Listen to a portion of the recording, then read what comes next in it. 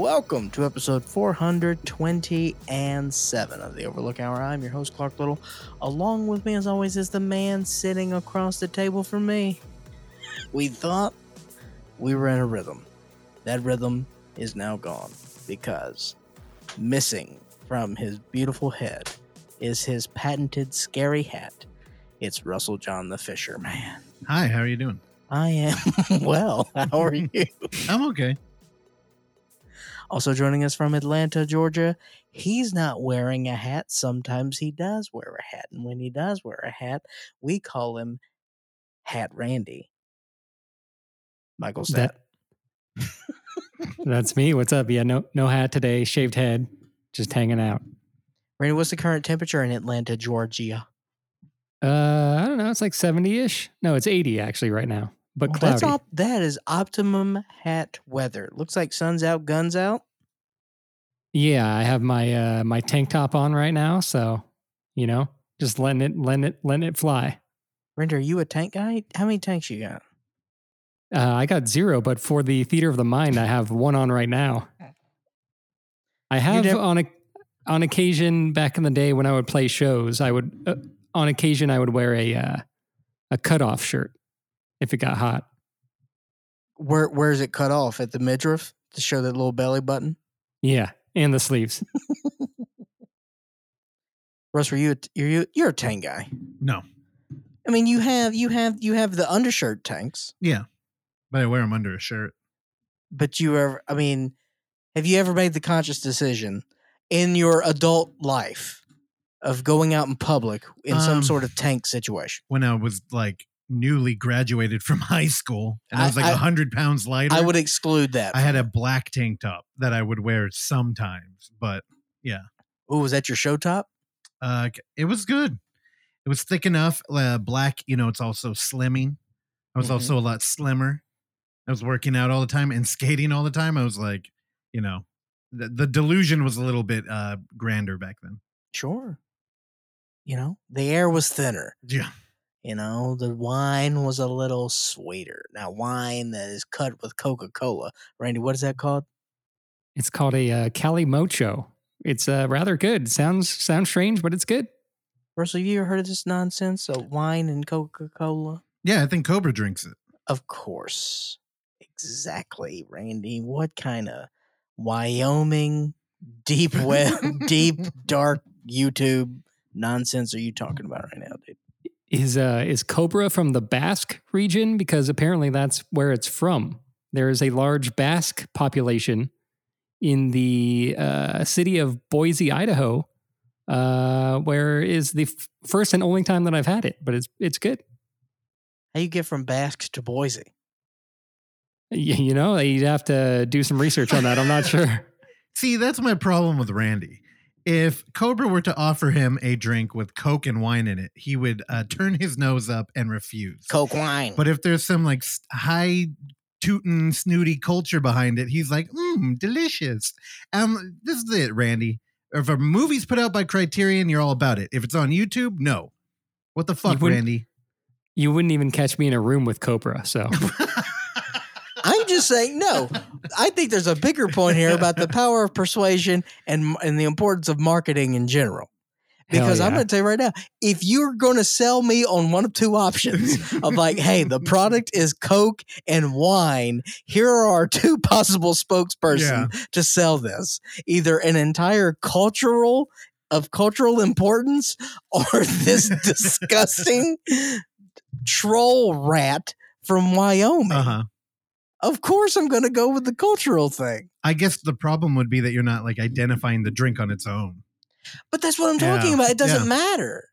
It doesn't matter. To be fair, if Cobra with his stinky pinky handed it to me and then somebody with their pinky out handed it to me, I'd be more likely to take it from Cobra.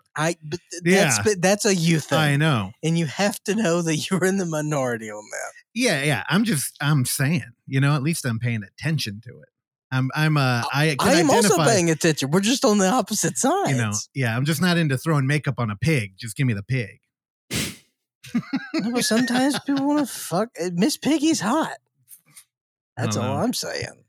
Wait till you see her without Miss makeup. Piggy, holla. Oh, I've seen. I'm going to tell you.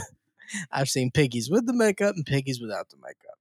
And piggies still squeal. Welcome to episode 427 of the Overlook Hour. Oksana may be in a little later. As we hear the door come in.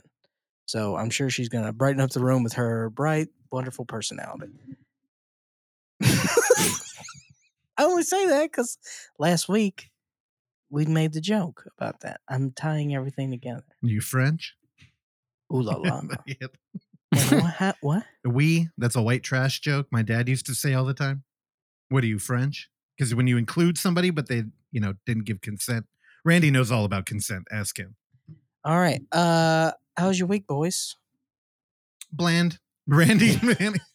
Bland. The most exciting thing I did this week was on Friday. I attended a live stream for Dead by Daylight.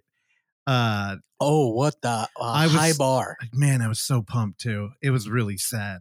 I've been trying to put together I don't know how much I want to get into. I've been doing work at home, the kind that you don't get paid for. And I stepped away from it to attend this Dead by Daylight live stream. And it was interesting because it was supposed to happen. What's the date today? It's the 21st. It was supposed to happen in 2 days, but it got moved up to Friday because everything has been leaking.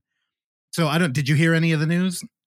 No. Everybody's been fucking covering it. So about Dead by Daylight? Yeah. I'm not in any circles that would come back to me about Dead by Daylight. Like Bloody Disgusting. A lot of film sites have been covering it. Also, like IGN, any video game stuff. There's a new collaboration they're doing with cosmetics where Iron Maiden and Slipknot are coming in. Oh. Yeah, so they're probably gonna. I don't know if they're gonna bring Eddie into the game. They would have to. It'd be cool. I was pumped for that. Slipknot, I think it's a little more lowbrow, which you would think I'd love, but I still turn my nose up to some things. But I am excited about that too. But Slipknot the news riffs. that everybody is that authentic? Or are you joking, Randy? I would frequently listen to the album Iowa, especially when we were on tour and we would stop through Iowa. As a bit or like? Just felt right. Both. Yeah, it just felt like something you needed to do, Yeah, I get it. I was already over the band by Iowa. I think I've talked about it on the show before. I had a neighbor who I introduced to Slipknot, and after 1 day of playing music for him, I came back. He had a poster, a shirt, by the album. I went, I'm over this band, and I dipped because this is how I do things too. Because you weren't happy with the monster you created. I was like, everybody's into this now. You had to go back to the lab. That was it. Yeah, I'm one of those elite high With school a pen kids and a pad. who, I hide the band from everybody. What'd you say, Randy? I said with a pen and a pad, trying to get this damn label off. What? Was Forgot that a about Weezer Trey lyric reference. or something? Okay. No, but the news that everybody was covering is that they're introducing a new, again, it was the 7th anniversary stream. So they covered a lot of shit. They had fucking designers in Japan coming up with costumes. They had their creative team is all over the world, and they were talking about implementing game changes, and they're always fine tuning it. But the thing that everybody tuned in for, because it leaked days before, is that the new Survivor is going to be not in costume that we know, not any heightened version of himself, but it's just Nicolas Cage is going to be in the game as a survivor. Now, at this juncture, has this franchise jumped the shark? No, but I am scared that I think it's a great choice, especially because I got a bunch of DMs from people who are like, I think I need to start playing the game now. So I'm like, they know what they're doing. I just don't like the idea of going down a let's make little contracts with actors all over the place for like their likeness. That would dilute the water for me. Now, what if they added Keanu Reeves' character in Cyberpunk, who he played, Johnny Rockets or whatever he played? That would be jumping the shark. That doesn't make, that would be really dumb. But Nicolas Cage is a genre guy. And I mean, he just came out with Renfield and stuff. There's a lot of opportunity there. And people just were eating it up. What it makes me think of is that fucking Willy's Wonderland. I wish that movie was better. I had a fun time. It was okay, but Because man, I didn't care. yeah, but I mean, how do you fuck that movie up? Like, how do you make that movie like not fantastic? You don't give Nicolas Cage any lines. I think they went for too much like style, and I don't know. There's think some good songs in there. I don't know. They were trying too hard. Yeah. Remember that night? Like Robbie was over here. We had like a movie marathon sleepover. Oh yeah. Dude, it was primed to be a lot of fun, and instead it was kind of like, it was okay. Later we watched Abraxas. Yeah, dude, it was great. We watched Girls Night. We watched a ton of shit. It was fun. Girls Night. And did you hear about the drama with the Five Nights at Freddy movie? No. So they were, if you were a select few, you could watch the trailer ahead of time, and it was kind of how they were feeling out. They do this with every movie. Well, somebody recorded it off of their laptop and then leaked it. And they're like, hey, and I mean, this is how you get fame if you want to be a fucking vlogger or something. Except the community rejected it. And everybody got mad and started reporting him. And they're like, well, why the fuck did you do this? Damn. So nobody wanted to be spoiled. And I think he's facing a lawsuit. Randy, you might want to check me on that. But I think he put out a video like begging people like, oh, I'm sorry. I didn't mean to like I tried to help the community. Damn. Yeah. And they're just like, dude, fuck you. We didn't want this. So I don't know. It's all kind of in the air. That's the most exciting thing I did was Dead by Daylight. It's hard to tell what these streets are going to give you out here in 2023. Yeah, it's all about the niche community you're in. I'm kind of excited that they rejected it though. Like, don't be leaking our shit. Right. Because I wish the fucking Scream community did that. But also, we're a solid near decade far behind on get a Five Nights at Freddy's movie. Like, I know they're who kind of even late cares? to it. A lot of people Still, yeah. I only know that video game as a reference because when I was doing comedy, one of the comedians there who had worked the door a lot would bring his son, who was like in 5th and 6th grade, and he would always be upstairs at like the bar area, and would always be playing that game, and we'd talk about it, and that kid has to be college age now. You know, it's funny. I'm gonna put out a little bit. Oksana's not here, so I can do this. But her sister texted her and was like, "Hey, can you take a phone call? We got to talk." And I'm like, "Oh no, what the hell's going on over there?" And long story short, she was like, "I need you to be on my side when my son talks to you about the Five Nights at Freddy movie." Because she's like, Blumhouse is putting it out and it's too scary for him. And I'll tell you right now, I'm like, I would sneak him to that movie in a fucking heartbeat. I know you would. I feel like it's culturally what you have to do. Okay, but you also need to understand. It's fine. You need to respect how parents raise their children. I get it, but I would only expect that out of you. Brother, do you not think I don't get this shit all the time? What do you mean? Where they contact you and they're like, hey, you got to back like this he up? Can't watch. Yes. I don't know. And so it's like, I'm not going to win these fights. Yeah. Because it's not my business. So like I can make as many arguments as I want to, and I know that I'm right. Okay, but what about? But it's not my game. What about in your childhood though? You didn't have a renegade in your life? Again, no. Again, I that is the fuel to the fire, and that is the prime argument that I make. Yeah. I was like, hey, you created this monster, but it doesn't matter. It doesn't matter. But they make the rules. I don't think whoever ushered you into whatever kind of cultural or life-changing event had asked for permission, though. I think they just kind of did it. And I know some people who are willingly like, I made a judgment call. I disagree with my sister, and I'm just going to show them. And I feel like I would, I don't know, Five Nights at Freddy, it's like PG-13, But maybe? I'm going to tell you, the repercussions of that I get it. are going to be great, because it's not going to be just I'm mad at you. It's going to be a whole lot of familial guilt that has been saturated for years and years, and nothing else on this planet can rival that frustration and pain and guilt that you will receive from that end. I think this is the one opportunity that's come up on the show where I benefit from being a West Coast elite, though, because I think our family structure is a lot weaker than that in the South. So I think the guilt that would come from a parent is mostly ignored out here on the coast. Because again, it's all tied back to the Holy Father. Yeah, I mean, we live on top of each other in sardine cans in the city, and you don't become an adult until you say "fuck off, mom and dad." Right. So I think I would get away with it. No, I'm not even talking about mom and dad. I'm talking about siblings. Yeah. Well, what if it's an in-law? Again, that's not my. It's you thought about it. Yeah, no. It's oh. Yeah, because it's not family. I mean, honestly, how would that even?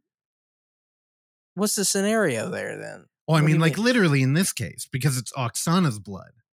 It's like her blood nephew. Oh, yeah. No, but again, you got to back Oksana on this, man, because it's going to come back to her. I get it. So you got to be there for her, because I'm telling you, man, that shit, it's bad. It gets bad real quick. So while we were talking, I looked up that NDA breakage. There was a lawsuit, and the guy was begging for it to be dropped. Jeez. Fucking idiot. Well, that's the problem. Like that is funny. You film somebody who's hung themselves in the suicide woods in Japan, and you hope to leverage that into a wrestling career. Exactly. Into your own pay-per-views and shit. Also, and people forget, but when you don't get that, and then a lawsuit shows up, like, did you hear about the guy that faked a plane wreck? I know I'm deep again. I've been living on the internet. Long story short, dude was flying a plane and he had a bunch of GoPros in the cockpit and he's like, oh no, the engine's failing. So he ejected from that plane like he's in a fucking video game and the plane crashed into a mountain. And I think he's facing legal trouble because people are like, you did that on purpose. Damn. Because people, I guess when you're flying a plane, they take it a little bit more seriously. So they're like, what happened? Yeah. And he's like, I don't know, the engine failed. He got millions of views though on that video because he uploaded it. Oh, yeah. I know. I saw that guy. Yeah. Yeah. I only saw like a clip of coming through like YouTuber jumps out of own plane and is now facing. Yeah. Okay. Yeah. So why did he do it? To put up a video. I mean, I saw it. I didn't see the crash. Oh, okay. But he was in the middle of nowhere. But that's the gamble you're making. Mountains. You're like, I'll rob one bank and film it. And if I don't die, I'll be famous on the other end. Let me ask you something.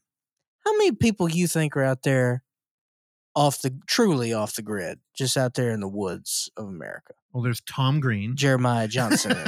So there's two? No, for real. There's people out there that are like thriving or that are. I think there's people out here not far from where we are out here in these damn woods. I mean, who's shooting all these fireworks out here? Riddle me that. Wait, if you're talking about people off the grid and we're living, a couple miles from San Francisco, like, are we talking about those people? No, I'm talking about wood dwellers. That made the choice actively to live a different life. Yeah, that's right. I don't know, probably 1,000. I don't know. There's going to be 1,000? No. I have no way to gauge this. 14 million. How many do you know? How many people do I know? Yeah, do you know a single no, I mean, wood dweller? I know people that are very well, well spoken in the language of the woods. Okay. They speak tree? Yeah. And speak beaver. They speak oak. They speak pine. What made you think of that? What do you mean? Just living off the grid. Well, because he flew his plane in the middle of nowhere, and I'm like, well, what are the odds of him hitting something out there? But who knows? Somebody may have their own little fortress out there. Well, that's the other thing. Like, it's a perfect place to wreck. Although I think it turned out that there was a village nearby, so it actually wasn't. I don't know. Who cares? The vlogger community that's willing to do this shit, they're not usually the best research. Yeah. Boy, I could have taken that a lot different. The vlogger community. Unfortunately, we're in the woods in this conversation. So let's get to our timestamp for the day. It is Sunday, May 21st at 1:43 p.m. And I'm feeling alive. Yeah. I'm not chugging the coffee today. Thank God for that. It's fine. Now it's up to you to keep me awake. Oh, I know. I'm looking at the Randy movies this time. I think he's got it. I don't know about you though. Into the Deep sounds like a boring documentary. that I thought was newer than it was.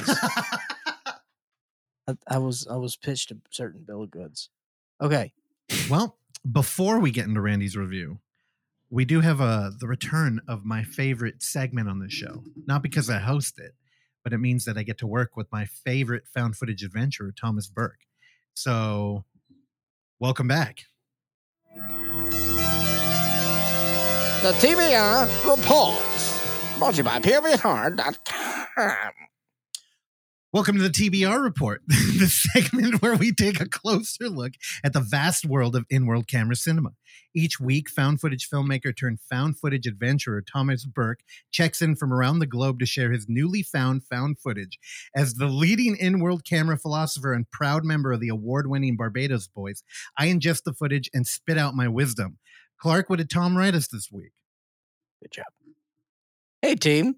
So this week I've got kind of a crazy one. A found footage series called Alan Tutorial, which is directed and starring filmmaker Alan Resnick. Alan Resnick, better known online as Alan Tutorial, was an American creative project YouTube channel that consists primarily of a series of videos in which Resnick plays a fictionalized version of himself, who is depicted as a reclusive young man obsessed with giving tutorials. As the video progresses, strange things begin to happen, and Resnick's already tenuous grip on reality begins slowly slipping. Russell and perhaps a few others may recall another film of his I recommended earlier on the show called This House Has People in It. One of the main reasons I admire this filmmaker's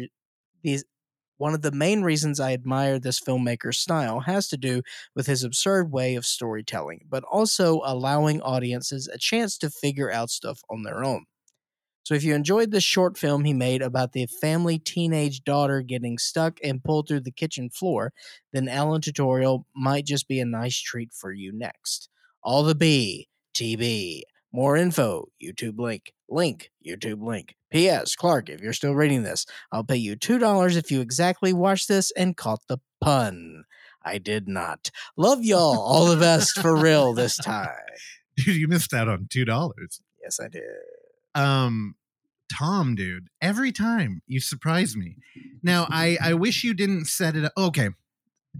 So Alan Resnick, he is the mind behind a lot of the Adult Swim late night. Did he not also do unedited footage of a bear? Yeah, he wrote that one. And I'm not sure of the timeline here, but having watched all of Alan Tutorial, it feels like this might have been his way in. This is a really weird one.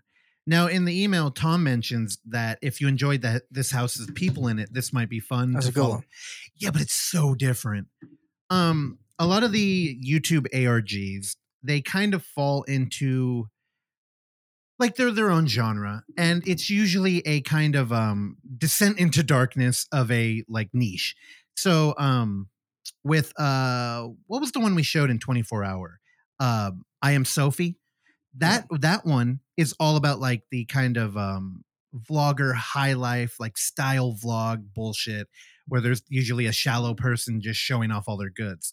That one, you know, went into a descent of like a David Lynch film or a psychological horror. This one though, you know, it never really like the thing with I Am Sophie is there's a couple of episodes that prime you and you know, they may even trick you. And you'll get in there and you're like, oh, I know what I'm dealing with. And then they start to get weird. With Alan Tutorial, though, it never really makes sense. Like, even from the beginning. I think, like, his fifth video in, again, Alan Tutorial is a YouTube channel. And all the videos are, like, about 2.5 minutes long, and they're all tutorial. And they're just weird tutorials, though. You know what? Let me look them up. Tom sent me a link that somebody had done online where they compiled all of it chronologically into one kind of like movie. So how many are there? I don't know. And that's kind of the problem with the way that I watched it. I think about this a lot. Like, when I make fun of Randy for not liking YouTube, and I'm like, there's a lot of art out there and a lot of like interesting shit. And Randy is back on YouTube, by the way. Randy's pro YouTube now. Okay. Well, Randy, when you're off YouTube, you're a good example of like a guy who enjoys like art, even avant-garde. But then, the format is different. So the fact that there's, let me look. I just pulled up. There's 65. There's 65 videos. Ooh. It doesn't feel like a movie. And also when you watch it as the way I did, which is compiled, they're just literally cut back to back. It's not really the right way either. So I kept jumping out of the movie I was watching to go to the actual channel and look at the individual video, not to rewatch it, but you lose a lot. Like part of the storytelling here is the name of the video. So there's one video okay, let me start off in the beginning. The first video he put up was how to leak on a piece of paper. And this is just like not a helpful tutorial. Then the next one is how to watch YouTube video online. And the thing is, the YouTube video is a great example of the kind of logic that powers all of these Adult Swim shorts that followed later, where the way you watch a YouTube video is the dude's filming his laptop screen. And he goes to YouTube and he pulls up a video called IR Cute Kitten. And it's got like 37 million views. And, he plays it. And then he copies the link, pulls up another website, pastes that in there. And it's just this like really long adventure through software that kind of completely missed the point of a tutorial video that was already self-explanatory. And that's the most cohesive one. The next one he made was how to make mail into square, where he takes an envelope and cuts it into a square by pounding a piece of metal into it. Now, I think this is important because at no point is it pretending to actually, like, there was another channel called How To, and I think they would be like how to fry an egg. And then it was a lot of jump cuts. It was really absurd. And he just made a mess every time. And this dude made a ton of videos where this is there's a lot more venom in this satire with Alan Tutorial. Okay. And the importance of each upload, and I can't stress this enough, is that the titles matter. So there's one title, it made me think of you and Randy. And let me see if I can find it. I think it was called How to Drip. Dude, I cannot find this. Here's the other problem. If you're going to take something in as a cohesive like film, you can't really do it on a video page of a subscribed, like being subscribed to an account. Yeah. So there's a tough thing going on here. Also, what's important with this as a film is that a big part of it is the comment section, because halfway through this, Alan starts mentioning like, hey, your comments are keeping me alive. Also the time, like videos might come up a year later. And a big break kind of, it tells part of the story. Because ultimately what we're doing is we're trying to figure out who Alan is. I also think, having read comments, now these are, 11 years old?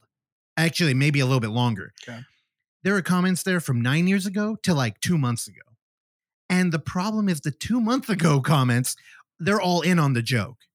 So they're very removed from the art. And they kind of look at it as a old ARG, like old internet history, where the comments from 9 years ago, they're like fans that were there while it was being unveiled. So like, a more modern comment might be like, man, I wish I was there when this got uploaded. And that's fair, but it doesn't really help. Where people at the time were like, oh my God, like there's a video. So let me describe a little bit of this, because what you're really doing here as a film fan is trying to figure out what the fuck is happening. So what I got from like the first act, if I can even call it that, it's 2.5 hours long, by the way, all of these videos together. That's without going outside of the YouTube channel, which at one point he does watch a YouTube video of, I wrote it down here because it was very weird, of me mime horse gag. So you can look up Me Mime Horse Gag, which is a mime in a studio with no audio or anything. And I guess he's doing a horse gag. But that's not on the Alan tutorial channel. And this is kind of the nature with an ARG. Now, I did watch an explained video about this. Man, some of the worst fucking like artistic journalism or just kind of video essay I've ever seen, where they just kind of like shorten it, sum it up, and tell you so you can like move on with your life. But I think Alan Tutorial is a child who may or may not be frogging in a vacant home. Now, I'm the only person that I've seen who came up with this. But, you know, what we do is you look at little things. Like, I love it. With an ARG, you have to piece it together. So you are starting this frogging conspiracy. Yeah. Well, a lot of people think that Alan has a brother that is never on camera. There is somebody pounding on a door at one point. Well, who's filming? Alan. He does everything on his phone. This is part of the problem with his tutorials is he only has one hand. So whenever he's like, how to do a pull-up summertime video, right? He only has one hand. Does he ever address Alan? Does Alan address Alan? Or does his brother? I'm air quoting. Okay. I thought Alan was the brother. There's nobody ever featured in a video. Okay. So Alan doesn't ever talk to anybody except there's one video where somebody's banging on his door. And he keeps saying like, hold on, making tutorial. Like I'll be there, hold on. But nobody ever shouts back. Now. Do they clap back? They don't clap back either. But Alan is in a small room. And, you know, one of the things with indie horror is you look for the way they treat the environment. And with a lot of indie horror, you know, they don't get blood on the floor or the walls. They don't break anything because it's usually their shit. This room is destroyed. There's a video where he has a pipe and it's like how to reveal boards in ceiling. And he's pulling down like the fucking like drywall from the ceiling. And part of the video is how to dust your bed. So he's like breaking it on his bed. And it kind of taps in, like, I don't know, beds in film, especially on YouTube, when you start tampering with them, it gives me a really gross feeling. Yeah. Like, right, you don't even want crumbs in your bed. Yeah. So when somebody's smashing drywall on a neatly made, looks like they're like, you know, they rolled out a sleeping bag or something, except he did have a video called How to Reveal or Find Wood Under Your Blankets, where he peels layers of blankets off till he finds like, I don't know. This is a very textile channel and it's very interesting. It takes a little bit to get on board with it, but I think Alan was frogging in a vacant home, had a computer, was uploading videos, and eventually he gets locked out. Now, the video where he's locked out is the longest video he's uploaded. It's 7 minutes long. And from 9 years ago, there were multiple, like I think he has 1,000 comments on that video now, but a lot of them were people feeling genuinely bad. Because now Alan, we've only seen him, he did one video on like how to get out of the dark and find the light, where he kind of breaks out of a room and he even refers to himself as free at that point. But there's another video where he climbs out of his window and it's the only time we see him leave a room. And when he gets locked out, the window is locked and he can't get back in. And he sits outside for maybe 3 minutes crying. And a lot of the comments from 9 years ago were like, this is heartbreaking. And a lot of the comments from a couple years later were like, this is fake. Like, I don't believe it. And, you know, that's part of the thing that I missed out on is the people looking at this channel and not knowing. Where now everybody knows it's fake. I mean, Alan Resnick, you know, he's got a career of like this kind of art house absurdity. There's a lot to be mined here. And I'm not going to talk about any more of this, except if you watch a video, watch how to pick up a blue chair off the ground. This video stands out as the most viewed. It is 1 minute and 53 seconds long. It has 3 million views. And it's about him. The tutorial's how to pick up a chair. And the fucking kind of people theorizing about what this video actually means is incredibly interesting. It reminds me of Room 237, where, you know, people, they think it might represent his dead mom. Now, there's nothing in this series that would give you that. But if you know, the way I watch this, you wouldn't get the title and the comments and the runtime and see that it was 10 years ago and, years later. Anyway, this gets fucking crazy. And it really, as an in-world camera thing, it really calls to the forefront, like how we look at art.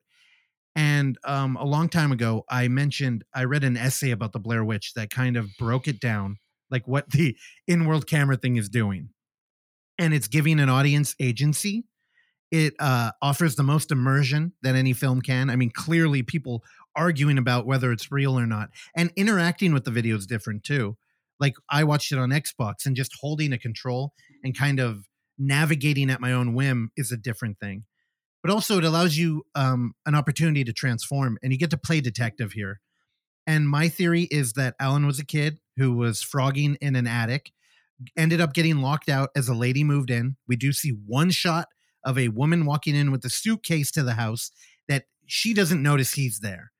He gets locked out. He's in the woods for a while. I think somebody might have abducted him. Oksana, when I was talking to her earlier, also I'll turn on your mic as you join us. Oksana. Hello. There's a moment where it looks like he's in like an elevator. I do think that is the back of a truck, as you can hear people talking, but it sounds like they're in another room.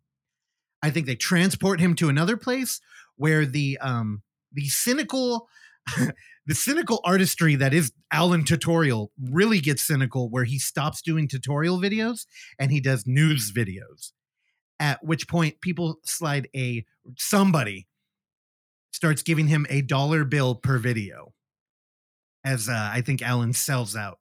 This thing is wrought with art, and it's got a message in there. And yet, it pains me that I know Randy will never watch it. So I'm good. You're asking him to watch 2.5 hours of 60 shorts. But here's the thing. It's not edited together non-chronologically. I know. It's not like I'm asking him to watch an 8-hour Filipino movie that he has to drive to a location to do. I would do that willingly. I understand. But what's the difference here? It's just more up my alley. See that? I'm like, some people like sports. I don't watch sports. I don't, I don't know. I don't like I'm not saying I wouldn't like it, but it's just not something I'm going to go to. All right, let's do this. Here. I'm going to try. I'm going to sell it to Randy the best way possible. Okay. Randy, watch the blue chair thing. I'll watch the blue chair thing. Let's watch. It's the 2-minute one. He said that's the what? Uh-huh. That's the gateway. Well, it's not really a gateway though. It's just no. If you want to watch the best of the best, if you want to watch a gateway where I think a lot of people actually came in, the closest to a real tutorial kind of like fake out is How to Smoke. Clark might be into that one. I think it's called How to Draw a Manga Head. Ooh, Manga Head Draw Tutorial. At the way this starts is he has a blank sheet of white paper that he begins drawing lines on to make it look like binder paper and like little holes included. I think that's the one where people may have genuinely gone to like learn how to draw in the style of, oh boy. Yeah. And then we're like, what the fuck is going on? Excellent. Because that one has 506,000 views. Oh yeah, for sure. There was a lot of cross traffic there. Yeah. All the other ones had about like maybe 200,000 to 100,000. But yeah, again, the thing is, I think Randy would dig this, but there's got to be a proper way to package it and share it. And I don't know, man. I've been thinking a lot about it, and because I've been fucking around with editing, I think I might try and do it. So, do what? Keep an eye out. Maybe I'm going to keep a little bootleg series coming out here. Also, there's only room in my life for one how-to, and that goes to John Wilson. Oh my God. John Wilson ripped off Alan Tutorial. Oh boy. Look at the controversies we start on this show. I know. Yeah, fucking John Wilson. Bring him on. We should have a round table. We'll get Alan Resnick and John Wilson. Alan Tutorial v. How to with John Wilson. Dude. I wouldn't be surprised if they know each other. Dude, sure. For real. Of course. Yeah. I mean, they're peas in a pod. They're both in the Illuminati together. They're definitely not Illuminati. If they join the Illuminati's over. And we got Mars really has aliens, and they're running the planet. They shoot adrenochrome together down there at the pizza place. Yeah, so check out Alan Tutorial. If you want to talk about it, I'm always open. But I think Clark and Randy have had enough. So this concludes the discussion.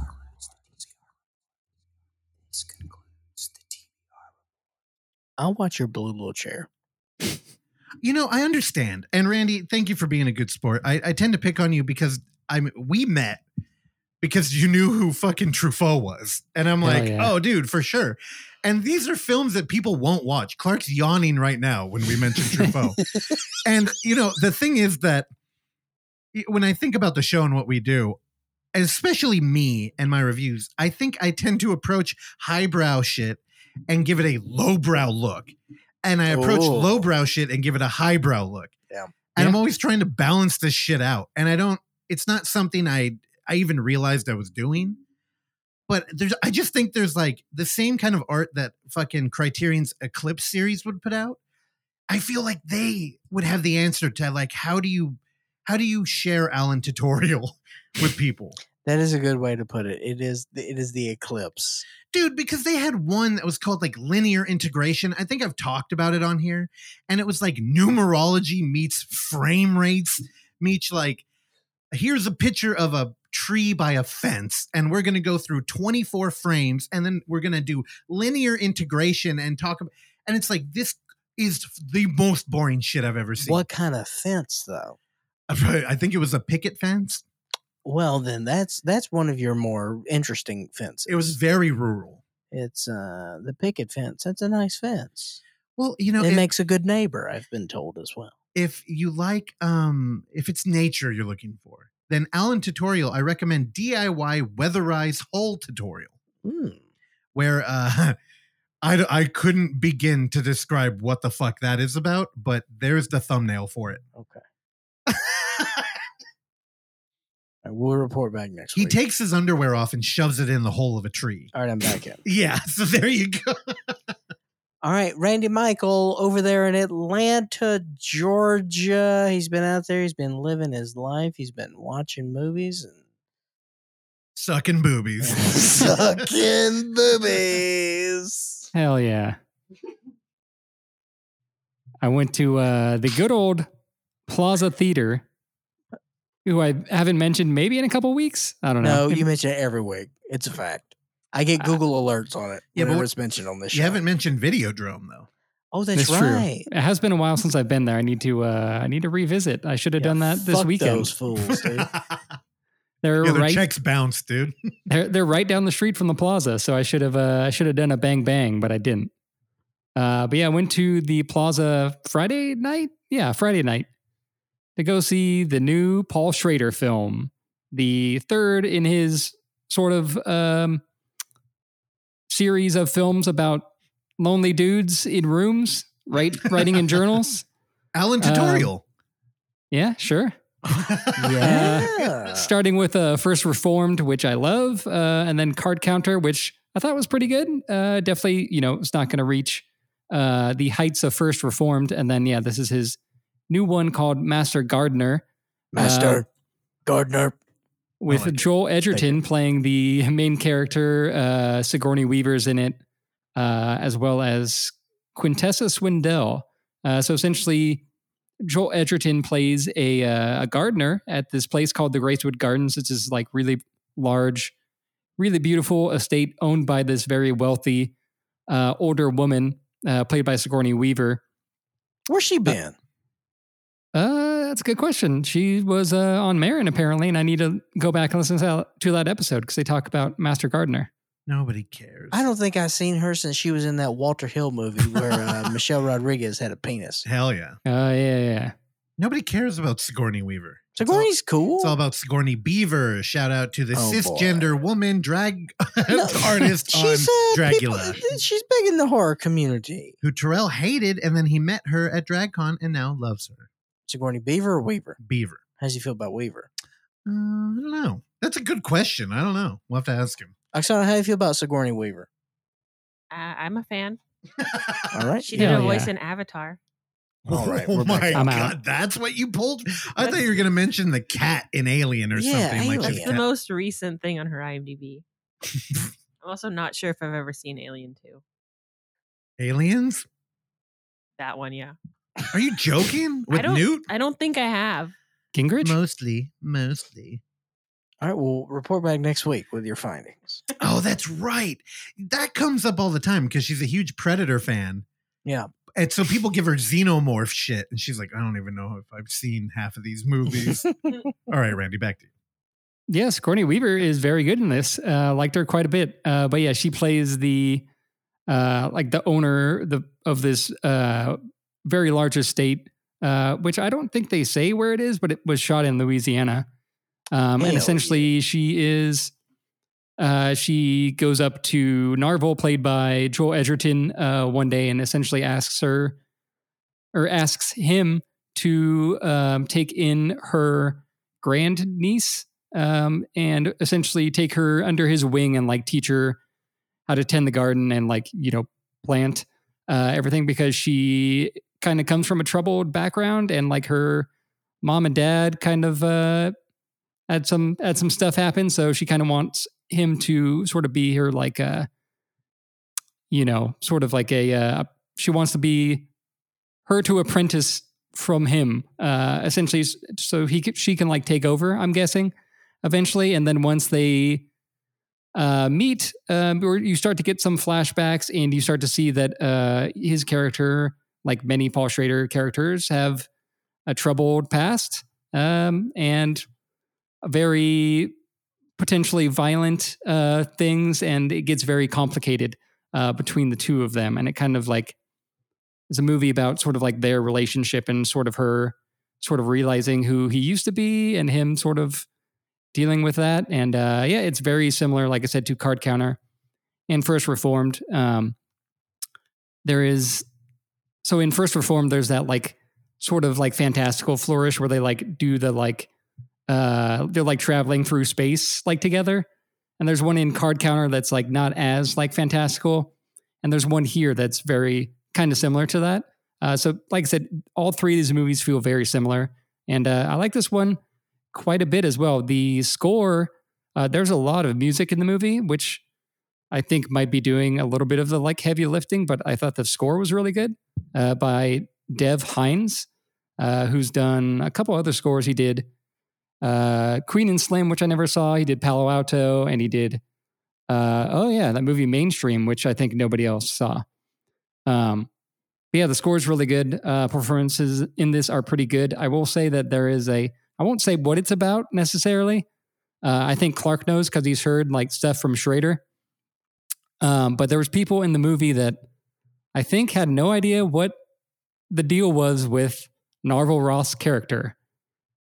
And I think it turned people off, and there was a lot of people in the lobby that like did not like the movie. And I think I might have been, from what I heard from several people in the lobby, I may have been the highest on it in the audience.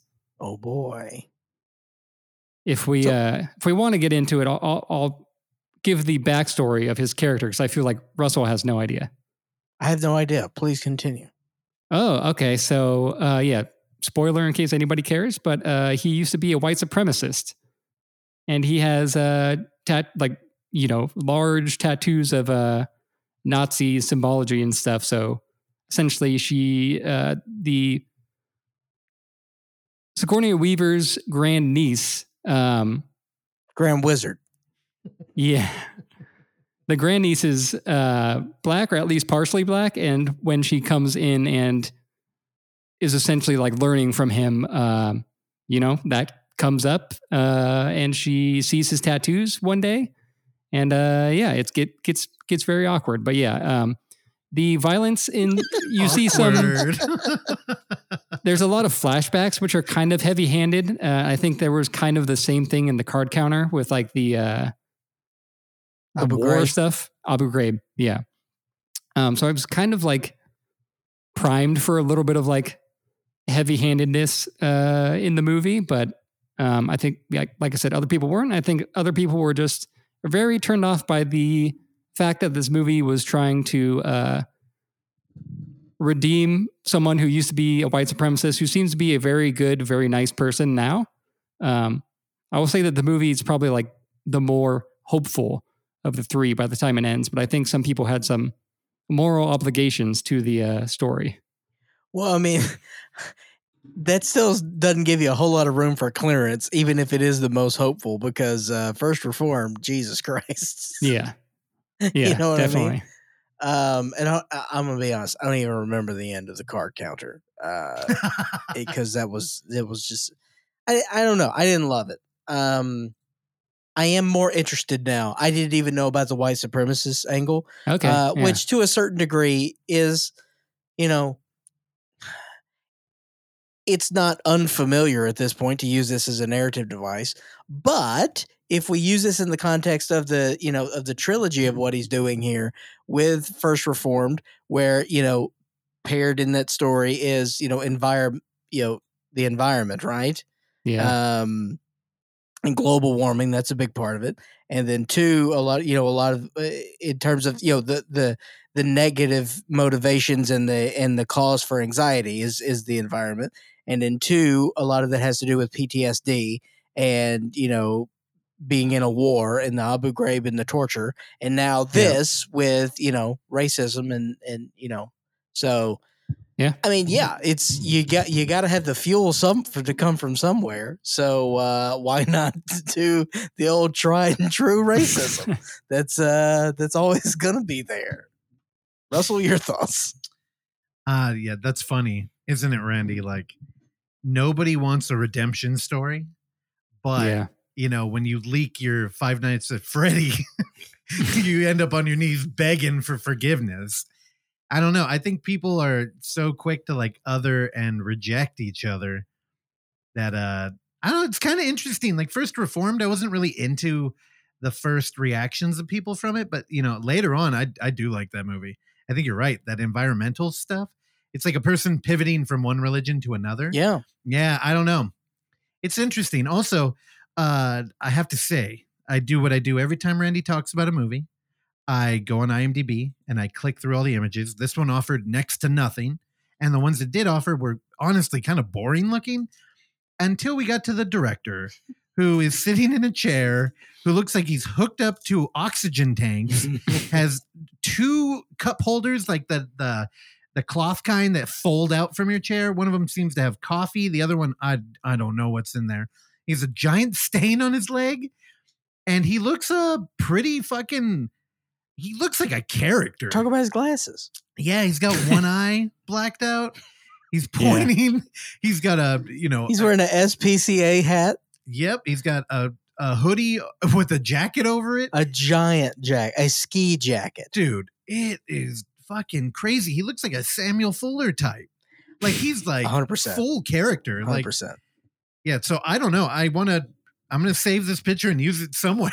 It's incredible. Now, again, we kid about Schrader a lot, but I think in all of our own rights, we have, we all like him in our own regards and have great respect for him. Fucking hate the old you roast the ones you love. But yeah, man, when Randy, because Randy and I saw First Reformed as a part of San Francisco International Film Festival when he was here and did a Q&A. And I went to that with 101 fever. I was there. And then COVID happened. Dude, I was bundled up like he was because I had the cold sweats going on. And I fought through that movie, but it was great. And because I wanted to hear him talk, because he's a great orator, and he's endlessly entertaining to listen to, but his voice is labored, and there's a lot of heavy breathing, and but I will say, man, I'm never not gonna pull for a fat old guy, because it's everything is against them, everything is going against their favor, and they're still pulling through. So shout out to all the old fatties out there. I'm pulling for you. Really, all of them? All of them. All right. No matter what's in their heart, despite it's other than clogged arteries. So is Michael Moore old enough, or My dad worked at General Motors. Fucking Michael Moore. I pull for him too. How old is he, by the way? I don't know. Oh, I'm gonna guess. He's probably not as old as I think. I think he's. Oh, is he like my mom's age? He's got to be older. I'm gonna say he's 66 years old. Close. He's a good number though. 69? Yeah. Yep. Whoa. Damn. That's how you get a neck like that. How's he looking now? Has he lost some weight? You Or want me is to pull he, it up? Yeah. I want to see. He's got a 69 neck, dude. Oh, he's got that turkey gobble. Looks like Louis Anderson. R.I.P. Louis Anderson. Don't He you wishes he compare, looked Louis. I like know. Louis Anderson. God, look at that. God, he looks like. It's bad, dude. That's honestly, it looks like an infected scrotum. His neck. It's not great. Yeah. All right, Fuck. Randy, back to you. Yes, sir. Yeah, so besides Master Gardener this week, I had seen nothing up until this morning, besides a couple episodes of the new season of Documentary Now, which I had no idea existed until they came to Netflix. Yeah, Russell, did you know about this too? They remade a new season of Documentary Now that Netflix just. There's dropped. 2 Herzog episodes. Yeah, It starts they're, with those. they're funny. I never watched any of that show. It's good. I know.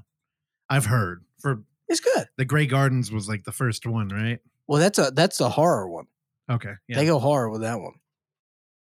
So yeah, this morning I went to the good old, iTunes VOD looking to see if I could find something that y'all hadn't seen yet, that I hadn't seen that might be semi-new. I found a movie called Full Time, which is a French film, another French film coming from your boy, me, who only talks about French films, directed by Eric Gravel. And it is a movie about a single working mother who has a very packed schedule, essentially, between her kids. And she is a chambermaid at a hotel in Paris, and she lives in sort of the outskirts of Paris with her kids. And the dad is not really responding to phone calls, and she's expecting money from him. So her entire existence is really like her time is full. Like from day, she drops off her kids with like a nanny at like 5 or 6 a.m., like before the sun rises. And she gets home like pretty much after the sun is set. And then one day she is going to her job in Paris, and there is a public transit strike. And this essentially really screws over her job and getting to work. So she has to find other ways of getting into town and out of town. And she becomes very sort of desperate and sort of like begs people for some favors. She kind of flirts with like one of the bellhops or whatever at the hotel. And she like gets him to call a taxi for her to take her home. And I guess he's like not supposed to do that. And then essentially, so like the first day, like buses are running so she could catch some buses, but essentially like she gets like fully stuck like in the city on occasion. I think there's like the movie takes place during like a full week or so. And yeah, the movie, so essentially it kind of feels like a Uncut Gems or like a Safdie Brothers movie. It's like there's a lot of like sort of like synthy score, and it kind of feels like a thriller. Like it's very frustrating to watch. It's very sort of anxiety inducing. And I really dug it up until kind of the last 10 minutes maybe. And I think, the movie wanted to, it puts the main character through so much that I think it didn't want to end on a bad note, but it felt not true to the rest of the movie the way that it ended. True. Yeah, because it, had so much to do with like how hard it is to find childcare and how much like this strike like affects like, working class people. Like just there's like a comment someone says like, oh yeah, they should just, or they're suggesting people should just work from home, but she's like at this hotel and obviously it's a job that her and like her coworkers can't do from home. So, a lot of like conversations about like class and stuff like that. And yeah, I don't know. I thought it would, like I said, not that I wanted the character to like be punished the entire time, but it felt like that would have been a more realistic sort of ending, real quick, man. This is a French production, is that correct? It is, yeah. Who the fuck are the French to tell us about class? I don't know. I'm sure they got issues. Fuck them. This is America. I think they're taking shots at both of you. That's why you're offended. Stick to your escargot and your croissants. You little okay? white collar fiends over here. You're like, fuck off, bitch. Work remotely. As a Randy's like, I wish she was punished the whole movie. If you watch it, I feel like the ending is it's tied up like too well. It just it didn't really feel like it's at the same, tone as the rest of the movie. It kind of reminded me of, what's the movie called? It's not Sorry to Bother You. Sorry We Missed You. Which I don't know if you guys ever saw, but it's a British. Sorry, I missed it. It's a British movie by Ken Loach, and it's a very like working class like movie about this dude, this father who essentially has to become like a gig worker, like a delivery driver for like an Amazon sort of, and it sort of like destroys his existence to an extent. And I remember that ending in a way that felt real, but it was also kind of a bummer. So this is, quite similar to that, except for the ending, ties it up in a bow. Yeah, I agree. I hate that shit too. Give me a bittersweet. Give me somebody who's been beat up and like held down their whole life, but they find happiness in it. And then you end. And it's like nothing's going to change. It's all garbage. But they've kind of either accepted it or they found like a ray of sunshine and they're going to end their life once the movie's over. Well, it's a gig economy. But I think the bubble's about to burst. Yeah. Hot take? I mean, I will say that burst. Breaking news. All right. Just want to shout out that I decided to watch this, so I was checking Letterboxd on a couple things, seeing if anybody that I knew had seen it or reviewed it or anything. And Jake Isgar had seen it and gave a pretty decent review. So that's kind of what made me decide to watch this one. Yeah, Jake, the current programmer for all the Alamos. Jake Ishtar. He would probably dig that. Of course. Yeah. That should be his IG handle. Do you follow him on Instagram? I don't follow anybody. Dude, his stories are pretty fun. Hell yeah. He's always apparently on Hate Street, and he just is like making observations about shit. They're pretty good. Well, that's a good street to do it on. Yeah. I happen to hate that street. Down on Hate Street. Right, anything else?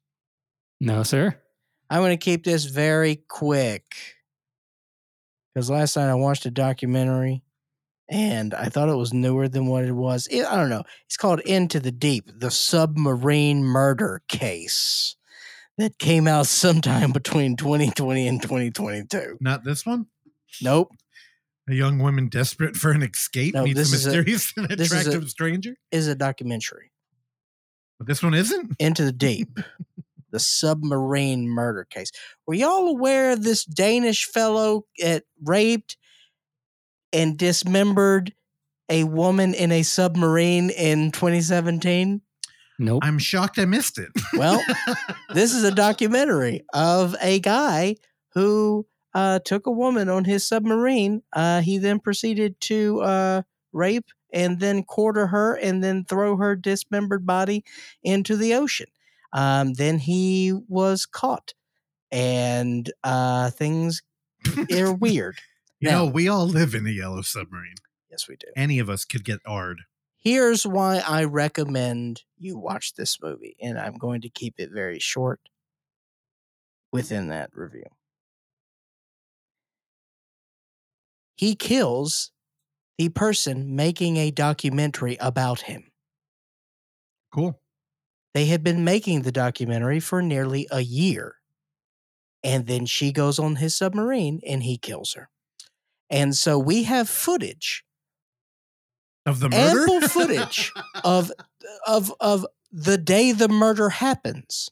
Wow. And some strange stuff he says. That's incredible. And also 11 months prior, it closes the movie with some also some troubling audio that, now in retrospect, boy, oh boy. Yeah, it's pretty wild. It's a wild story that, in privileged moments, his well, unprivileged in this particular case, because some bad stuff happened. But the beginning of the movie is also very interesting because this guy is like a low key Elon Musk.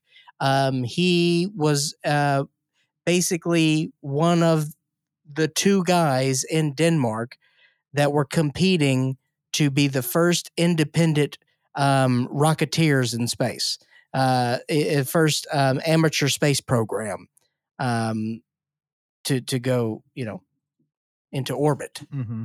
And he had some funding here and there, but as a whole, it was just a lot of young nerds who looked up to this guy. Why is he low key Elon Musk? He only had like 5 kids. In terms of being an amateur space guy. He made the Hyundai Ioniq. What? That's an EV. Yeah. Okay. So you don't know the Ioniq, dude? No, that's what I mean. It's like, he on a lower scale, was trying to launch this amateur space. He only flew to the moon? But he also had a submarine. Yeah, it was not a crypto guy. He only bought Friendster? So, God, shut up. So he had this submarine, and that's my thing, man. Even if you've known this guy, it's very clear he's a weird guy. He's a murderer. And I wouldn't have gone in a submarine with this guy by myself. That's the first thing. So she went alone? Yeah. No crew. Why? Was she making a documentary about how he was a murderer? No. Oh, okay. No. But like I said, to close that loop, at the beginning of the movie, a lot of his sicko fans are there because they're waiting on them to come back from the submarine. And then it's like they heard that the submarine sunk and there were no survivors. And then they heard that they both were back on the shore safe. And then they heard it was just him and they didn't know what happened to her. And you could just see these people, they held this guy in the highest esteem. And you can just see that esteem just going. Of them just slowly figuring out what was going on. They were running out of esteem. It's like you want to talk about privileged moments in documentaries. You're not going to find stuff in it's that stands out like this does. Yeah, it's harder to get a more privileged moment than your murder. Man, it's So Into the Deep, the submarine murder case. It's a fun watch if you like that stuff. What do you rate it? I don't. IMDb because I don't rate murder. Wrong. Clark Little. IMDb gives it a 6.5. Oh, there you go. Which I'd love to have a 6.5. Pales in comparison to Alan Tutorial's 8.5. Just saying. Oh, mamma mia. Here we go again. I want to talk about a movie. Now, this is a movie that is directed by a man that aren't they all? He is well, that was a good laugh. This is a familiar name, especially if you were, have some sort of familiarity in the comedy realm. Joe LaTruglia has been around a long time. He's a member of The State. The guys who did The Deep State. The Deep State, Wet Hot American Summer. Those guys and, Brooklyn Nine-Nine. Joe LaTruglia, been around a long time. I love Joe LaTruglia. Funny guy. Well, boys and girls, he directed a horror movie. He wrote and directed a horror movie called Outpost that I believe just came out this week on video on demand is how I watched it. After a violent attack, a woman searches for strength in the solitude of a lookout job, but is overwhelmed by something darker. Guys, I'm also going to kind of keep this a little hush hush guarded because I had fun with this. I like this movie. Now, what I will tell you is that if you go on the Letterboxd application, boy, oh boy, people do not like this movie. They're wrong. There are clear things in here that I fully understand of why people would be not on the favorable side of this movie. But this movie caught me off guard with the direction that they were going and the ultimate story that they were trying to tell. and I found that refreshing is not the right word because it's not necessarily the most positive of outcomes. But I was just I was along for the ride. I bought it. I thought that the build to that everything kind of worked, and it was fun. And there's good characters there. There is some familiarity with the cast to a certain degree. Dylan Baker shows up, which I thought was really strong casting. Because that's a face, Dylan Baker, right? Yeah. You've seen that face. Because I mean, if you've seen Happiness, then you're never going to forget that face. So, like, I think that you can tell that Latruglia, did a good job with casting here. Because everybody's solid, and Beth Dover plays our main character, Kate. Now, this movie is centered around, domestic violence. Is that Kate is leaving an abusive relationship where she got beat up pretty bad, and has a severe amount of PTSD associated with that. So the movie uses that as the medium. However, at the end of the day, the movie does a good job of basically carrying, hey, if you got any sort of shit going on, you need to deal with it properly. So that's kind of what the message is. I mean, honestly, if you told me that Joe Latruglia, if he had a celebrity therapist, that they were a producer on this film and one of the funders, I would believe it.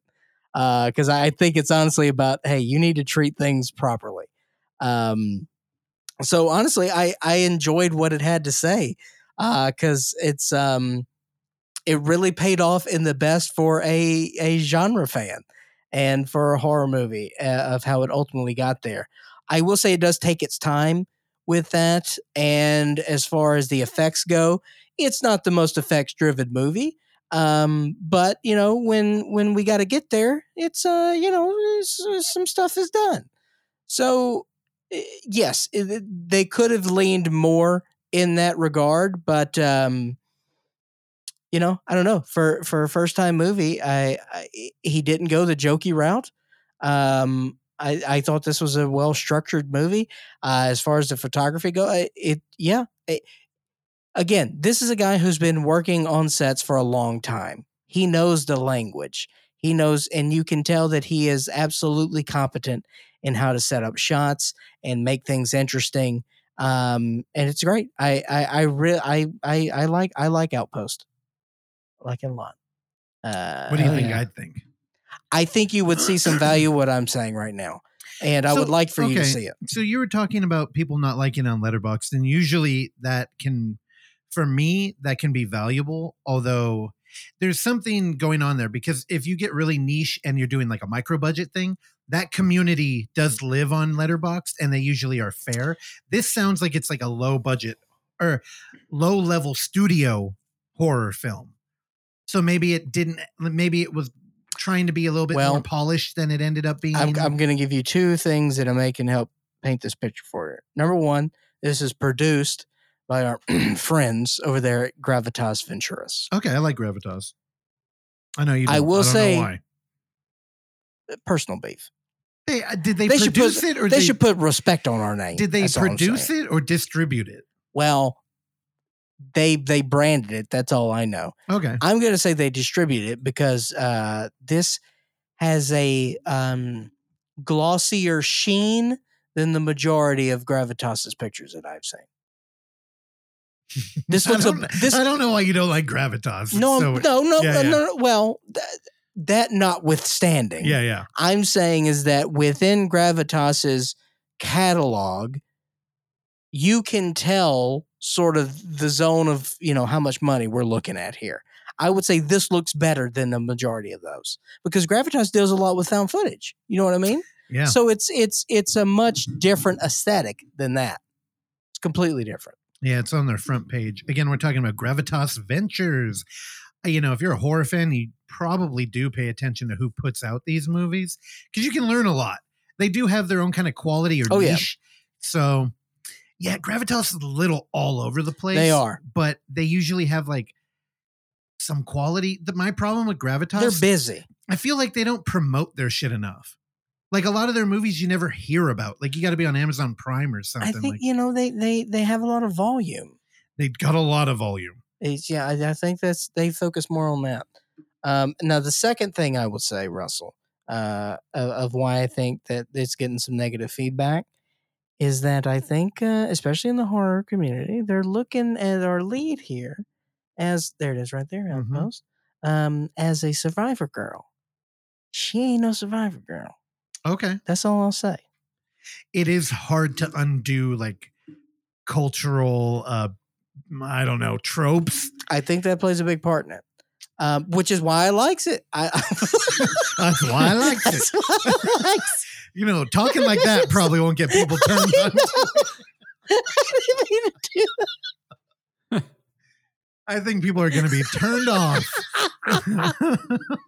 There's our clip. Oh my God. That's why I likes it.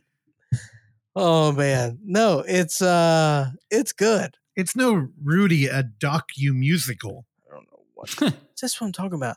Like, Again, we're on Gravitas Ventures page. it's all shit. I'm Not Gay, a musical? What? They got a lot of musicals. What is out of here. Finster? I don't know. It does look like something you'd be into. I'm a little into Exhibit 8. It's Exhibit just number 8. all this is. Yeah, it's just, again volume, dude. It looks AI generated. It does. They have a movie called Cult Hero. Honestly, it looks like a movie we might fuck with, honest. But it does. Well, This all looks AI generated. hey, What is My House? We have covered a lot of gravitas on this show. Dude, is that found footage? God, you see a camera in the picture. Hey, here, it just is. It is a second, so- cultural. It does. It's a spotlight. They put up the found footage spotlight. spotlight. All right. All right. How did you watch Outpost. that one again? VOD, video on Okay, demand VOD. rental, I believe, for $5.99. But available everywhere. Like I don't have to go to Vudu to watch it. Oh, correct. Yeah, I just you probably you can rip it right off there off Amazon. I would imagine. Okay, cool. All right, well, that's it. That's it. All right, I only have one movie. Man, it's been a busy week, and I haven't been getting out of the house a lot.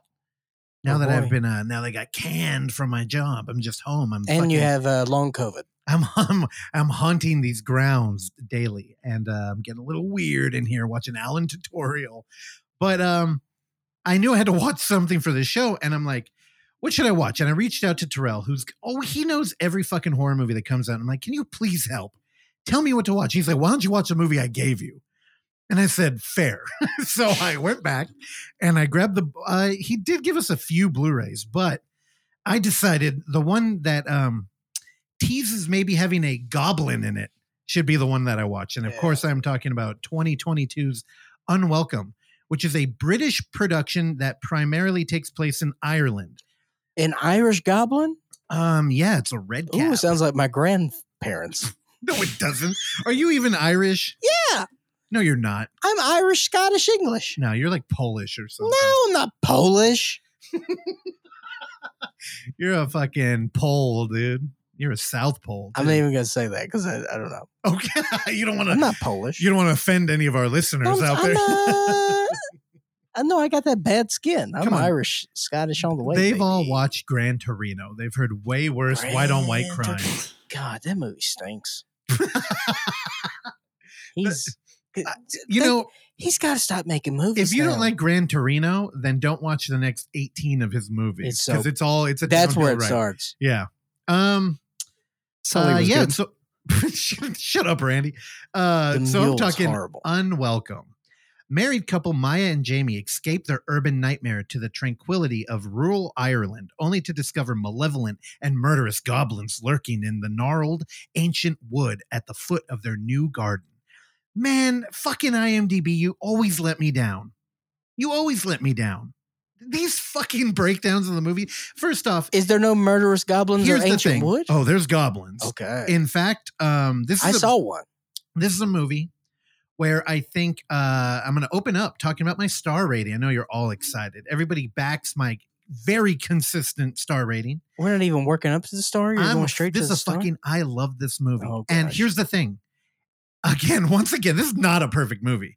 Actually, I think this may be the first movie where I think the script is bad, but the actors were so in it that I felt like they pulled the movie through. It elevated.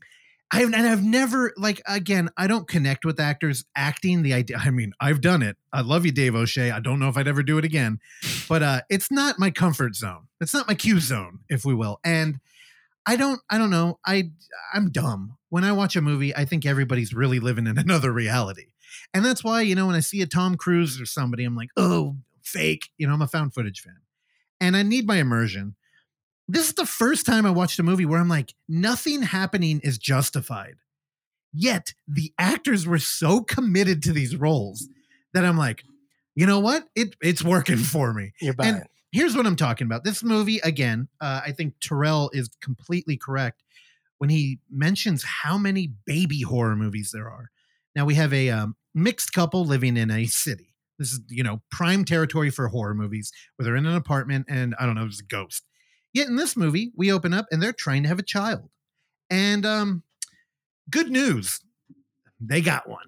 And the dad, to celebrate, goes down. They're living in an apartment and there's a corner store right at the bottom, like right outside, down some flight of stairs. A bodega. And unfortunately, there's a couple of young toughs out there. Oh, boy. There's a couple of black dudes. The Van Dyke Boys? Who are led by the Van Buren Boys. A very lame white dude. And I only say that because we're still in very modern film thing where the bad people have to be white. And here's the problem. He just, I wasn't buying it. This guy was like, what's up, man? What you doing? And they're like punking him. But again. So very like Straw Dogs. Kind of, except Straw Dogs is I haven't seen Straw Dogs before. I've heard so many people talk about it. Yeah. And don't watch the remake. I question. Now, here's the thing. Gladiator is a movie that I think about a lot because it was the movie where I was like, I'm over the R word. Again, we've been doing a lot of YouTube editing.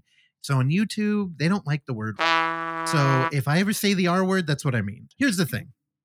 Gladiator, I remember I was very uneducated, hadn't taken my 3 film school introduction classes. And I recognized that this is cheap storytelling. His family didn't need to die other than to get me emotionally involved where I probably wouldn't have been otherwise. This movie was doing that. And it's like, oh, here's some young toughs picking on this dude for no rational reason. Especially if you're in the UK. I know they are living in the Big Brother world. There are fucking cameras everywhere there who actually have operators, like human operators, actively zooming in and being little narcs for everybody all over the country. Yet these dudes were being blatant. They had no motivation. This guy didn't look like he had money. He goes in there, he gets by him. He's like, oh, leave me alone. They push him and he walks in. And again, I'm sure me, you, and Randy have all been in a situation on a corner store where there's some guys who are like, they're already fucking with you before you even get in. And that's not a fun situation. No. Normally, you might just be like, fuck it, I'll go somewhere else. He goes in. Again, he lives here too. He goes and he's going to buy champagne. And then here's the first sign that our husband is a fucking Family Guy idiot. And he's like, oh, wait, she's pregnant. Maybe I shouldn't get alcohol. So he gets some non-alcoholic bubbly. On the way out, they start harassing him again. They push him, and he gets up the stairs. Because he bought non-alcoholic champagne? No, they get up there. They're, what's in the bag, man? What's in the brown bag? Ooh, and then they grab, you champagne? I thought your bitch was pregnant. Because he told them. So dumb. He gets to the top of the stairs. He's like, no, it's non-alcoholic. My wife is pregnant. We're celebrating. And he flips them off, which is the lamest thing you can do. Yeah. As a cornered male. Yeah. Is to give somebody the bird. God. But then it's like in this movie where these dudes had no business fucking with him. Now he's gone too far. So they follow him upstairs, break into his house, and beat him. Now we know this because we're in the bathroom with his wife, who's, I think she's taking a shit or something. And she's like, no. And she starts calling the police. Again, this is not funny. And I'm laughing here because I was so like, don't do this to me. Don't put me in a terrible situation. One that I don't really want to like participate in. You ain't Michael Haneke. You know what I mean? I'm not going to learn anything from this. This isn't going to be some profound character development. I'm waiting for goblins in this movie. I don't need to watch these people get beaten. So she's in the bathroom. She's calling the police. I'm like, oh, maybe they're just going to beat him off camera. That's fine. Beat him off? She gets dragged out of shut up, Randy. She gets dragged out of the bathroom, thrown in the kitchen, and they start kicking her on the floor. Again, pregnant. Maybe I'm too close to like having my fear when Oksana was pregnant is that she was going to pull a Randy and trip on a curb. And I'm like, you can't walk around living life like this for 9 months, just worrying about like, oh my God, she's kind of a klutz. I walked right by that same street today, by the way. Did you make it? I did, yeah. I did this time. Good job. Did you put some flowers down? No, I did get really good tacos before though. Good job, Randy. Anyway, they beat this girl. And I'm just like, okay. So their answer is we see them in the car and they're moving. Now, through some exposition, we learn that the dopey husband who, I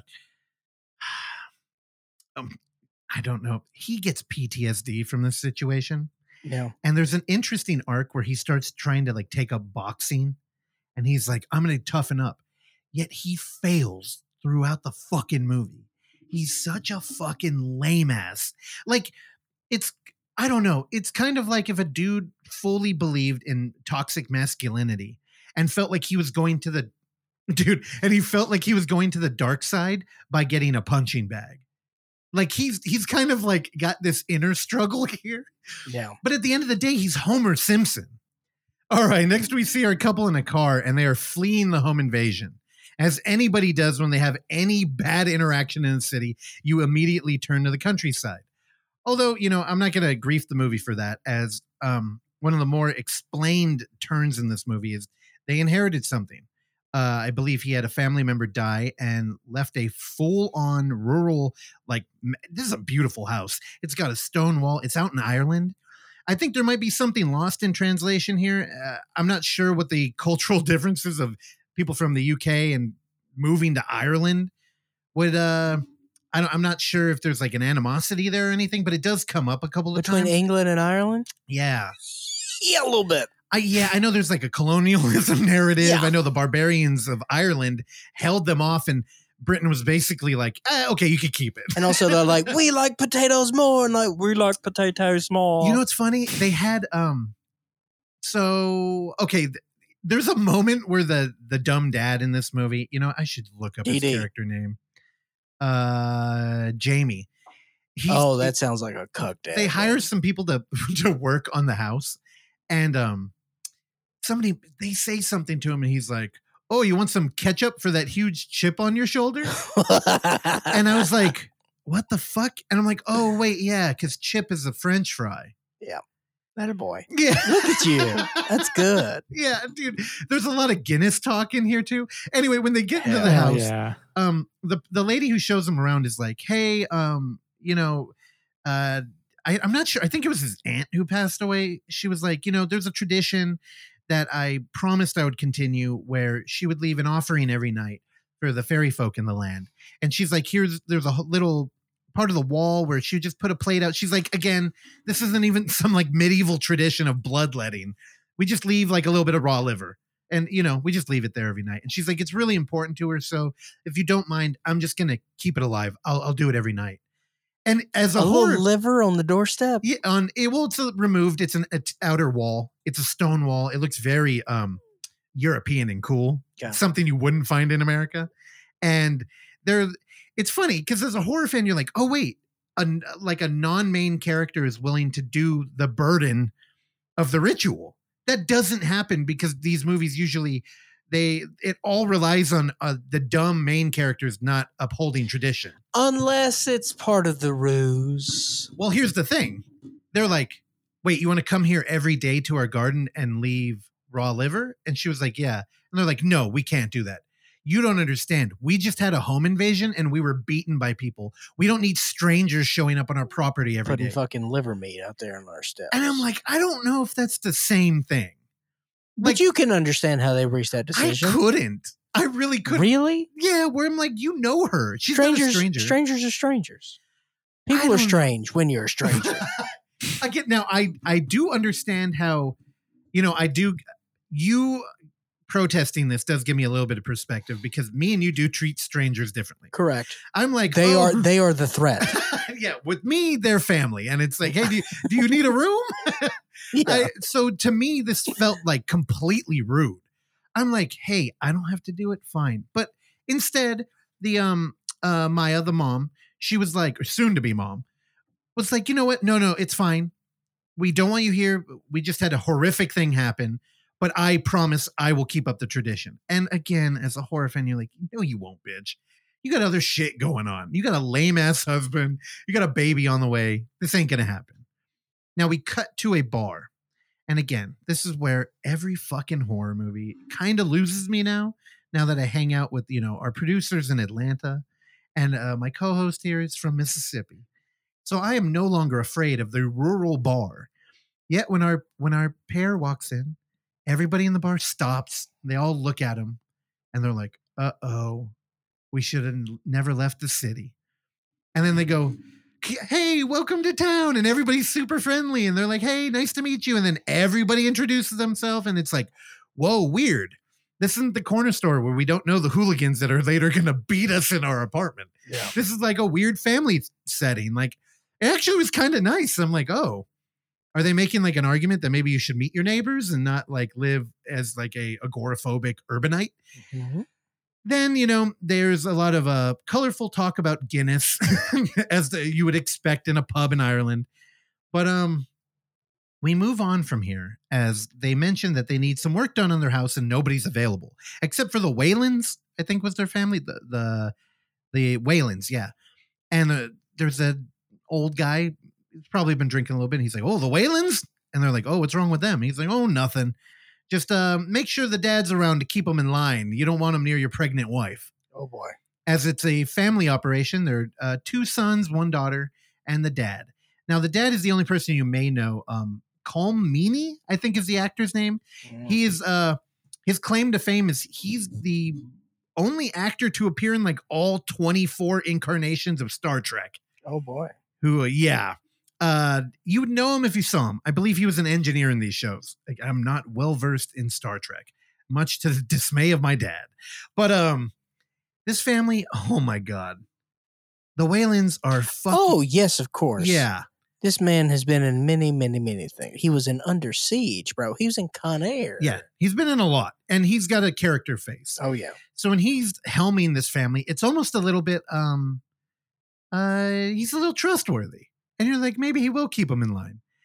But unfortunately, our main pair, our couple, our soon-to-be parents are fucking cursed. Because this is almost like a rural home invasion. These people are working in the house, but they're stealing from them. There's a montage where the son that is like the golden boy, the one that daddy likes, that is probably the most just criminal of this group. Now, the daughter, she's kind of flirting with the dad, Jamie, and it's weird, but I mean, it felt like pretty good. Again, all the acting in this movie is solid. So these weird, stereotypical like caricatures they're playing. What do you mean the daughter's flirting with the dad? With Jamie, the soon-to-be dad. Oh, okay. So she like winks at him and stuff. Although now our Star Trek I don't know what to call him, alumni. He does insist that Maya, the pregnant woman, calls him not Mr. Whalen, but Daddy. He's like, they all call me Daddy. Call me Daddy. And it, shit like this, the script does work in moments like this, but it's really the acting itself. This feels as gross as it should. And again, our emasculated male character in this couple, he just is so fucking inept that this family runs all over. Now, the golden boy that I was mentioning, they have a little montage where he steals from their change jar, goes to the bathroom, takes a shit. While taking a shit, opens up one of the drawers in the bathroom, finds a vibrator, right? Hello. And it's not just your old cucumber-shaped vibrator. It's got a little curve to it. Yes, it's got a couple of things, for those hard to reach places. It's a very modern looking sex toy. So what does he do? What do you imagine he would do in a movie like this? Stick it up his butt. Well, he sniffed it. And I'm like, okay, they went for it. Then he licked it. Oh, yes. And I'm like, okay. All while he's like taking a dump. And then he Even better. puts it back in the drawer. Yeah. Later on, we find out he didn't even flush. These are the kind of people we're dealing with. Also, they were hired to fix the roof. There was a hole in the roof, and work on the kitchen. They were supposed to do the roof first because the hole is in their bedroom. And they're like, you know what? It looked like it was going to rain, so we decided to work on the kitchen first. Like, these are just terrible people, and our couple is cursed. Again, we're in Act 2 of this movie, not a goblin. So I'm like, I heard the goblins were cool in here, but I'm starting to get a little worried. There's no fatigue like goblin fatigue. No. Here's the thing. I'm not going to go beat by beat anymore on this, and I will tell you, the goblins show up. And they're fucking fantastic. The other son that I haven't mentioned, in my notes I just referred to him as Oaf. He's a giant man, played by how do you say that name? Eoin? What are you pointing at? I'm going to lean towards Ian. Eoin. Well, Eoin Whalen. It may be Eoin. Yeah. Now, this guy, he's got that kind of like, maybe he's got a screw loose. There's something wrong, but maybe it's like Asperger's. He's a protruding forehead. He's a giant who is seen peeping on Maya as she's going to the bathroom. Peeping, not peeing. Peeping. Right? He's outside the bathroom window staring in. That's right. With a blank face. Understood. Well, Maya stands up for this dude as the Star Trek alum beats him. Like, I guess he had a different mom, and when he was being born, she died as a result of the labor, and the dad has not forgiven him. So the dad's fucking rough. Yeah, Maya's like, dude, it's fine. You got to tell somebody if there's domestic violence going on. And, of course, this happens when they're deep in the woods. So our gentle giant turns out to not be that gentle and appears to try and R-word her. He climbs on top of her, and again, she's like 8 months pregnant at this point, and I'm like, oh, that baby's gone. Well, we cut away, and I'm like, so what the fuck? And then we kind of move on, and I'm like, well, what happened here? Well, this is where the word baby brain starts showing up, as she pleads to her husband to believe her that goblins came out and dragged away the giant dude to a little building where he didn't come back out of. Off camera. And I'm like, don't do this to me, please. And he's like, I don't know. You sound kind of crazy right now. We're doing the Stephen King thing where we over-rationalize everything. And I mean, honestly, it did sound a little crazy. But then he starts going, you're pregnant. Are you sure it's not just baby brain? And I'm like, I've never heard that before. I don't even think in Rosemary's Baby they said baby brain. That's a Bad Brains cover band. Oh, it's all pregnant women. That's right. That'd be pretty good. So, yada, yada, yada. The goblins do come out. And you know what? They're kind of good guys in this movie. Now, they're protectors. Yeah, she may make a bargain with them because when the giant oaf with the unpronounceable name goes missing, the family instantly assumes that this couple murdered him. So they show up with the intent of killing them. So here we are again. There's a home invasion in the city and a home invasion in the country. These people are cursed. Well, the thing is that the pregnant wife, again, she escapes through the fucking window upstairs, climbs down the scaffolding with a bag. Again, now I didn't mention this, but the gentle giant, his head is in this bag. And they're trying to hide it from these people because a goblin brought it to her as like, hey, we took care of this for you. It's a receipt. And I believe this is where you walked in. You walked in at one point and you saw a goblin. Yeah. I think that's where you walked in, where he's like, oh, here's a head. Yeah. And hey, these goblins are fantastic. They were cool. I watched the behind the scenes on how they did it. They made little puppets, but they also had actors. So they made full like still masks that they would wear. 6 different ones for 6 different actors. And I think they shot them doing stuff green screened, shrunk them down, but everything was practical, except they CGI'd the face moving. So, hey, whatever they did, it's a beautiful marriage of digital effects and practical. They looked good. So there were 6 goblins.